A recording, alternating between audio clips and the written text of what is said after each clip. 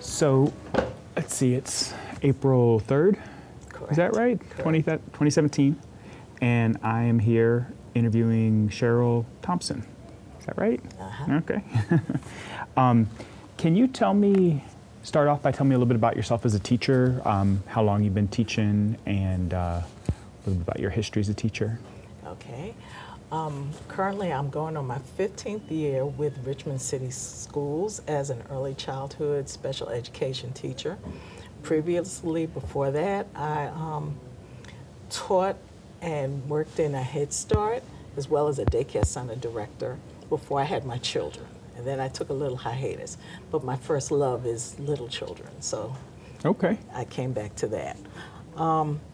As I said, my favorite thing is teaching little children because you get them in the very beginning and you want them to love learning, and that's what I like doing. I also like the parent aspect, talking to the parents, convincing the parents that communication and education is important. Okay, great. And you've always been in preschool then? Correct. Yeah, okay, that's great. You've never thought about moving to elementary? No, I do volunteer work with Scouts and Sunday school, so I use the older children with that. Okay, great. Can you describe your school to me? I can. Our school is what Richmond considers one of our preschool super centers. It has this building, and Blackwell Preschool has 20 classes. They make up of early childhood special education classes. We have VPI, Virginia Preschool Initiative, which is state supported, and then Head Start, which is federally funded.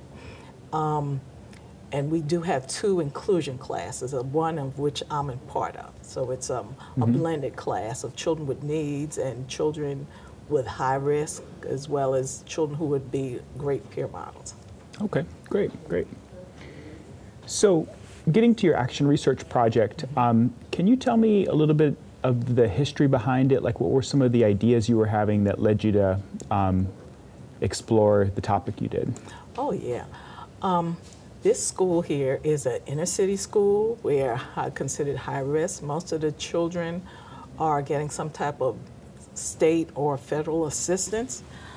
And we're trying to teach the children so that they get a more or less an early head start and prepared for kindergarten skills. We found that part of a child's day here is they have a time that we call it unstructured time, where it's a learning center. We set up centers, but we keep them open-ended, where they can learn different things about science, about interacting with each other, sharing, making things, being creative. So we do have materials like blocks and table blocks, puzzles, big blocks, and the material they're allowed to use open-ended. I found a lot of times that, especially the little boys, they are always making guns. If they can take a straw, they can take a stick, and you always see the little boy making that little sign like he's making a gun. Or you'll see the roughhouse karate kicking type of behavior. I became concerned about it because of the rate of suspensions. Just alone in the year of the 2013-14 year, there were 6,743 children who were enrolled in public schools pre-K programs, and they were suspended. And that really concerned me, especially because of the amount of them, where 3 out of 4 of them were young little boys. You see on TV all the time children being suspended because schools have this zero tolerance for making a pretend gun. Just the other day there was something where a little girl was suspended in another state because she said she was going to shoot someone and she had her hand like this when she was a 3 or 4 year old. At that age they don't really realize that death really what guns can really do, and that you don't necessarily come back to life. Part of the other problem is that children at this age, play is their job. They think that this is how they work out things they see on TV, things they hear, things in life. Since in the 80s, when the media was deregulated and they started having things like Ninja Turtles on TV and things like, I'm trying to think of another program. Anyway, the the cartoons, even Star Wars, is allowed. Children are allowed to. It's allowed to be displayed, like the guns and lasers. I'm sorry, on the children's clothes. So children don't really understand that these lasers and what they see, like with the Power Rangers, when they see this type of violence, it's dangerous. So a lot of times teachers or where, as a preschool teacher, we say, okay, this child will probably get suspended eventually if he keeps this up. What do I do about it? Do I tell them don't do it? Do I let them act it out because children like to play, right, dramatic play? What do I do as a teacher? That all children are also exposed to it because of the movies that they may or not see, the action figures, that even the movie Toy Story had the guns, the army men in there. Children may, unfortunately, some of the children that we teach here are exposed to the violence in their neighborhoods. They live in places where they may see this type of violence or hear that kind of violence. Between that and Black Lives Matter, these are all the things that little children hear about, but they don't necessarily understand. Right. So as a teacher, we say, do we explain it? Do we leave it to the parents? Do we punish them and make it very considered negative if they even use their creative abilities to create a gun? Or do we try to find a way that's developmentally appropriate to get them to have some empathy and understand the repercussions and realize that there is another way to solve my problem besides the violence? Right, right. It's a complicated issue. It really is. Yeah. And so what were you hoping to learn through your project? What was the sort of the question that you were asking? Well, my question was, we don't really have a curriculum. There's nothing really or any resources to really tell us what to do when it comes to this. We have lots of resources as far as math and literacy and all the core subjects. But what do we do when a child does these type of things? So my question was, my first question was, my original question was, how should teachers address the gun-making and pretend violent play in a positive way that it's going to allow the child to explore the world of play, but also become more or less aware of violence and nonviolence and play in a safe way? And I wanted to just find that happy medium where children wouldn't be penalized or afraid to be themselves. So I did start doing my research, and I found that this dilemma has perplexed teachers ever since the 80s. There's a lot of writing out there about it. Even Lillian Katz, who is considered one of our great authorities for early preschool, she even said that there's a lot of variables to take in. But with wars, we also have children, just in Richmond alone, we have children who are coming back from countries that are war-torn, who have experienced some things. That's right. And we have to take all this in mind when we see the child play. Yeah. So I wanted to find out, what can I do? Where are the resources? What are other teachers doing? Yeah. So after doing that, I wanted to ask other teachers what were they doing? And so my next question was, what are teachers doing? So I did a survey to find out how teachers were addressing the problem. I found out that over 80% of the teachers found it really, they were concerned about this type of play. A few of them had rules in place. A lot of teachers just said they redirect them and say, don't do that, don't do that. But there is no dialogue. And the teachers were finding that even though they told Johnny or Susan not to make a gun or don't do guns with the blocks, they would still do it. And the teacher would say, what are you doing? And they'd say, I'm making a tower, when it wasn't really. So it was causing the child to start telling stories to the teacher. So that was a bad thing right there, too.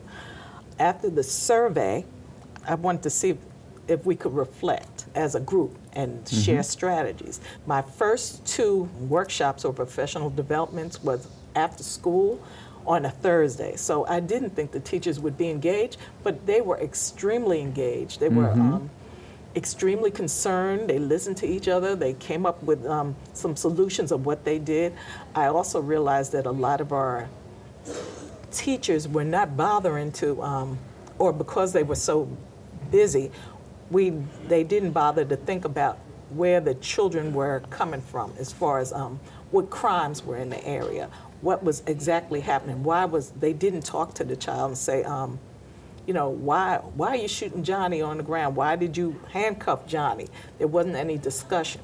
So teachers realized that they needed to stop and observe more. And the teachers really had a chance to just sit not only and self-reflect, but they reflected with others on our practice of how we deal with gun playing or violent play. And so you also were collecting data, like observational data from your students, right? You were watching them and trying to learn from what you could about the nature of the play. Correct. Is that right? I did. I found that most of the time it was a very short little script that the children would do, and it's usually imitating. A lot of times it was imitating either a video game or some type of game that they, a portion of a little drama from a cartoon usually. And it was the violent cartoons like the Power Rangers or even the Return of Jedi. It was usually the laser attack type of thing. And but they never, or little incidents they'd see where they gathered up some people and they would shoot them. I did see one like that one time. And then upon asking about what I found out was that you can actually take a child and say, well, is there a better way? Is there a better way? He's hurt. Should we take him to the doctor? Someone shot him. But the children never reacted that part out. So after the teacher observed and, after the teacher observed and added that part, the script changed as far as the children. So the idea of like changing the script, that was something that emerged out of your observations about the nature of the play? Correct. Okay. And so you would watch, and then you would step up to them and ask them those next questions. Yeah. And how did the students take it? For the most part, they added that to the play the next day. So they extended their script, but it wasn't as violent. Right. Good. The other children tended to run away so that they could play their way. Yeah. Right. So it was like, can I interact here or can I not? So I had to really observe it first. So when you were presenting to the teachers then, were you presenting some of what you learned from the observations of students and some of the readings that you'd done? Is that right? Correct. Okay. Two of the readings that were really great, after showing them, I gave them the results of the survey, and we talked about it as groups. In small groups, they talked and came together and thought about what was important to them, why they were doing that.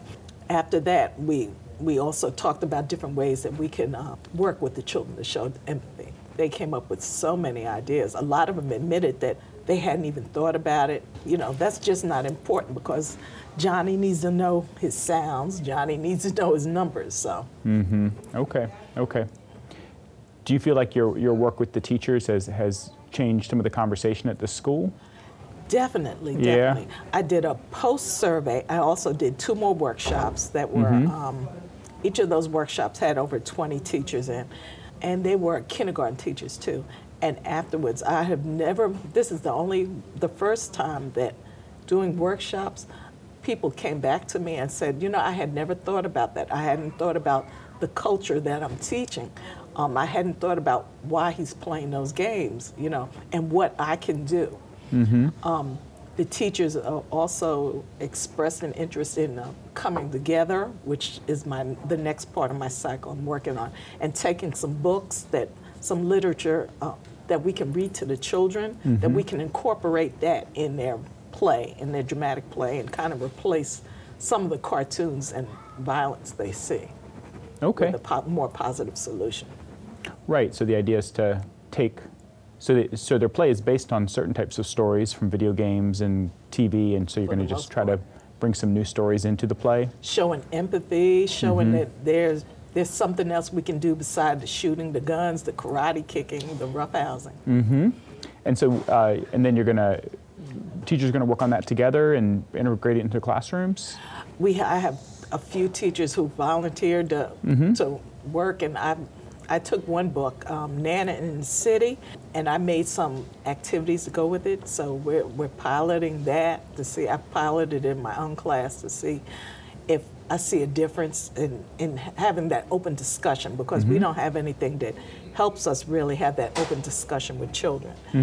And hopefully we'll create some resources of books that we can give to not only our teachers who are here, but new teachers who come in, because a lot of our new teachers aren't aware of why children in general might be playing with guns. Right, right. Okay. Pretend gun making. I'm sorry, I needed to correct that. Yeah, right. What have been the biggest challenges while you've been doing this action research project? My biggest, I have two. One, my biggest one is trying to record children while they're playing, because when they see you recording that type of play, because it has such a negative connotation, they tend to stop, because they're used to people telling them, stop playing that or redirecting them. So that was a challenge. My second challenge, I'd say, was getting teachers to return surveys, unfortunately. And, they did come, like if I asked them, when they would comment, but just, and even though the surveys was electronic, I still had to, send out reminders a few times. That's a challenge for everybody. Survey response is hard. And so, I met you last summer at the workshop, and this is a topic that you proposed back then, and you've carried it through. We're in April now. What would you say have been the most important things you've learned through this process? Like, what about your thinking on this topic has really significantly changed? I'm also a teacher mentor for a lot of the new teachers that come in, and I find the importance of just making teachers aware of what's developmentally age appropriate, the type of play that children exhibit at this age, and why play is important. I also think it's helped me to realize the importance of just looking up at the spot crime to see what's going on, so that you know why children are exhibiting what they're exhibiting when they come in the door. And that you can make a difference in a child's play by really studying what they're playing and find out why they're playing it. Good. This is going to change the way that you teach next year and beyond, or the way you think about your teaching? Definitely. It's convinced me that self-reflection outside of the core curriculum is extremely important. And it's also important for teachers as a whole to find a way to reflect together on things that aren't part of the core curriculum to solve the problems. Because a lot of the problems, like the problem pretend gun making, has been going on since the 80s. But yet I had the worst time trying to find out how do you tackle it. And this project gave you a space to do that? Definitely. Okay. Definitely. Okay. Good. And what are your plans with your project beyond this? Of course, you've already done a lot. You've been presenting to your school and also citywide, right? Correct. Yeah. I had 2 of my workshops was citywide. That's great. Any other future plans for sharing your findings or sharing your project? After I start developing a few more resources as far as different books to use, I'd like to pilot it more with our center, because we have 20 classes, and then take it to go hand in hand with workshops, because a lot of the early childhood conferences now we're dealing with implicit bias, and we're also dealing with violence, social behavior with children. So this is an aspect of it to me. When teachers actually see this in the classroom, which they're guaranteed to see this in the classroom, how do you handle it? I think every teacher needs those type of resources. So I'd like to have the resources in the package to disseminate to especially new teachers who are coming to the preschool age.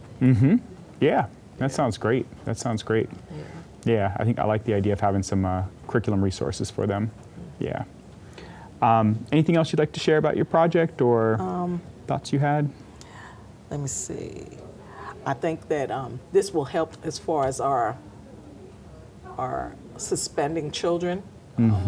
I found that a lot of teachers said they are afraid, because 2 of the workshops I did had kindergarten teachers in, and they were afraid because zero tolerance policy was in effect in some aspects. They were afraid of even saying anything when a child had a water gun or, did something that looked like a pretend gun. The teacher was afraid, so they wouldn't report it necessarily because they figured the child would be suspended. And I think when people understand play, there'll be less suspension. And we need some policy and guidelines in place so that we're not suspending so many little preschoolers. Yeah. For things like that. Yeah. Yeah. Well, yeah, suspension in preschool is bad, and then it goes on through the grades, Yeah. It's an issue that we're dealing with across the board. It is, and I'm seeing more and more articles about that. Yeah, right. Constantly. And then the other fear is that a lot of teachers have, including me, is that Johnny will not be under my care, and Johnny will pick up a stick and someone will think it's a gun, which has happened in the past. Yeah. And so that's another thing that teachers worry about, and we want to prevent that. Right, yeah, for sure. That's okay. Okay. Well, thank you so much. You're welcome. I really appreciate your time and all the work you're doing. It's good stuff. Thank you. Yeah. Yeah. All right.